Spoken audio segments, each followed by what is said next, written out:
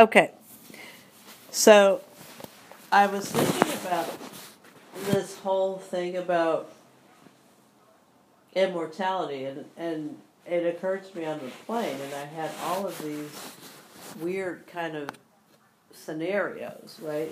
So one of the things that came to mind, I don't know why, but I was thinking, well, shit, what if it was like that movie Flight?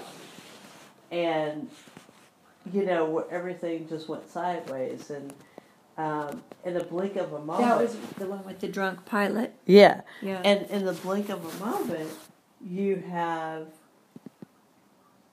everything going sideways. Right. How would I survive that? Would I survive it? Like, he obviously survived it, but would I survive it? And well, then, he was the drunk pilot. Well, he was a drunk pilot, but he survived it. Is my Right. point. My point is there's plenty of people that did not survive it. Yes, and there So- are those that did. Yeah. Yes. So I'm like, okay, would I be the survivor or the non-survivor? Number one. Right. And then I said to myself, why am I even thinking about this? What even brought this up in your This train of is thought? very bizarre. Well, I was like, well, there's a little bit of turbulence. So I Uh-huh. thought, but I don't really get nervous about that. It's kind of like you always have turbulence, and they're like, put your seatbelt on. It's like, what is that gonna do? If you're going down, the seatbelt might mitigate a little bit, but you're kind of screwed, right? So maybe that was going through my mind. And then I started thinking about all of the people that we've lost. And I would say lost because although we like to say it's, they're with us in spirit, air quotes, it's different, right? Well, they're no longer sharing the earth with us. Yeah. So, yeah, it's different. And so there's not like a physical feedback. Like you Right. have to like search for a different connection with those Right. folks. And not saying that you can't get that connection, but it's a little different. There's dreams and there's waking consciousness, memories, and yeah. things like that. There's flashbacks, there's all Right. that stuff. And then I started thinking about talking about. Sounds a little cray-cray, so I don't want to say talking about, but I do want to say like thinking about, well, what about this whole idea of, immortality? Because we do really get to have it both ways if we say, well, the corporal body, I guess that's redundant. But anyway, the body, is like in the ground or fired off No or something. longer needed. And then you just continue to exist. Isn't that nice? On some level of consciousness as a soul or something. Isn't it nice that we just continue to perpetuate this whole idea that it never ends, because we never want it to end. Mm-hmm. Whatever that is, we never want that to end. And so it's a nice story. It's the part that we can't really wrap our minds around as living beings. The idea of actually non-existence is Right. very difficult to wrap our minds around. But what if, I don't know, it's interesting. So maybe not immortality, more of like, well, what if this is it? So what if after we physically die there is no further consciousness one way or another? I think there is, but I don't know that there is in the same. I mean, there's energy, which is, I believe that Right. truly. Like, there is energy. I just don't know what form that takes.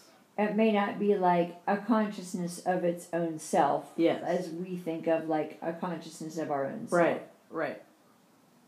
Okay, here I am. I've passed, and now I'm at the pearly gates, and now, I'm being decided. Shall I go to heaven or hell? Or like that would take a very sort of human-esque kind of consciousness to even think about. Right. See, now I think that we could do this as like a little podcast, really, and A little blog on mortality, like nightly, and we could just like post it on like YouTube or something like that. I think that would be quite interesting, but that's just sort of like a random musing. I like that you had even time for the musing, because sometimes I feel like, and this is kind of a judgment I probably shouldn't make or have no right to make, that you don't have a lot of time for musing, because, like, for instance, I muse, my best musings is when I'm like alone in a room in silence. And I'm just like looking around. Like the other day you came in and you were doing your music set, and I'd gone into the guest room to read my novel. And then I put my novel down, and I was just like looking around at my books and like looking at the ceiling and looking at the art and stuff. And you came in and it's like, oh, what are you doing? And I was like, thinking. Like I wasn't really reading my book at that time. But each title of each book brought me to some other thought, like it was kind of a stream of consciousness. And I do my best thinking then. And I worry sometimes that you don't really have that time, because you're always in a song, you're always in a music, you're always on a podcast, you're always like engaged somehow with your devices. But I am, but that is what allows me to go into those thoughts. Yeah, but how is that not distracting you from having a thought? It's not. Huh. It enables me. That's funny to me. Okay. Well, I think that is a good kickoff for our nightly podcast. Like one of the first things I did when you left was I cleaned the sheets. And one of my thoughts, whilst you were gone, like as I was doing that, and so pleased because I was going to have fresh, clean sheets, and not that I wanted to get rid of your smell or anything on the sheets, but I like that, like in that sort of putting my house in order, tidying things, like for my 2 days of just like being in the house by myself. I thought, this is so grim, but it's like, I hope she doesn't like pass on her trip, because then I will have wanted like the smell of her on her sheets and her pillowcases. Here I am like, oh, I love to like clean all the sheets and make it all, like.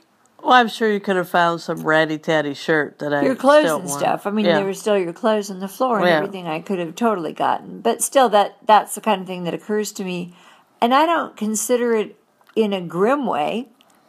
I just kind of think to myself, like, oh, well, hopefully that's not the last time she's ever actually been in these sheets. That I've just now cleaned all fresh and everything. But it's kind of weird that you had that thought.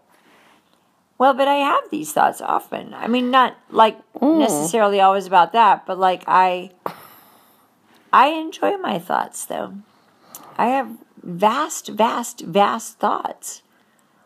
And I think that's sometimes why, like, chatter and sound and music and things is sort of vexing to me, because it sort of hijacks my thoughts. My thoughts are important. I should write my thoughts down. Or videotape them. We'll see how your video blogging went. But thank you for sharing some important thoughts. I like that. We'll see what we have tomorrow. I do. I like that best. Like knowing what your train of consciousness sort of musings are. I don't think I hear enough of your musings. I always know what they are. But I mean, like to share them. Okay.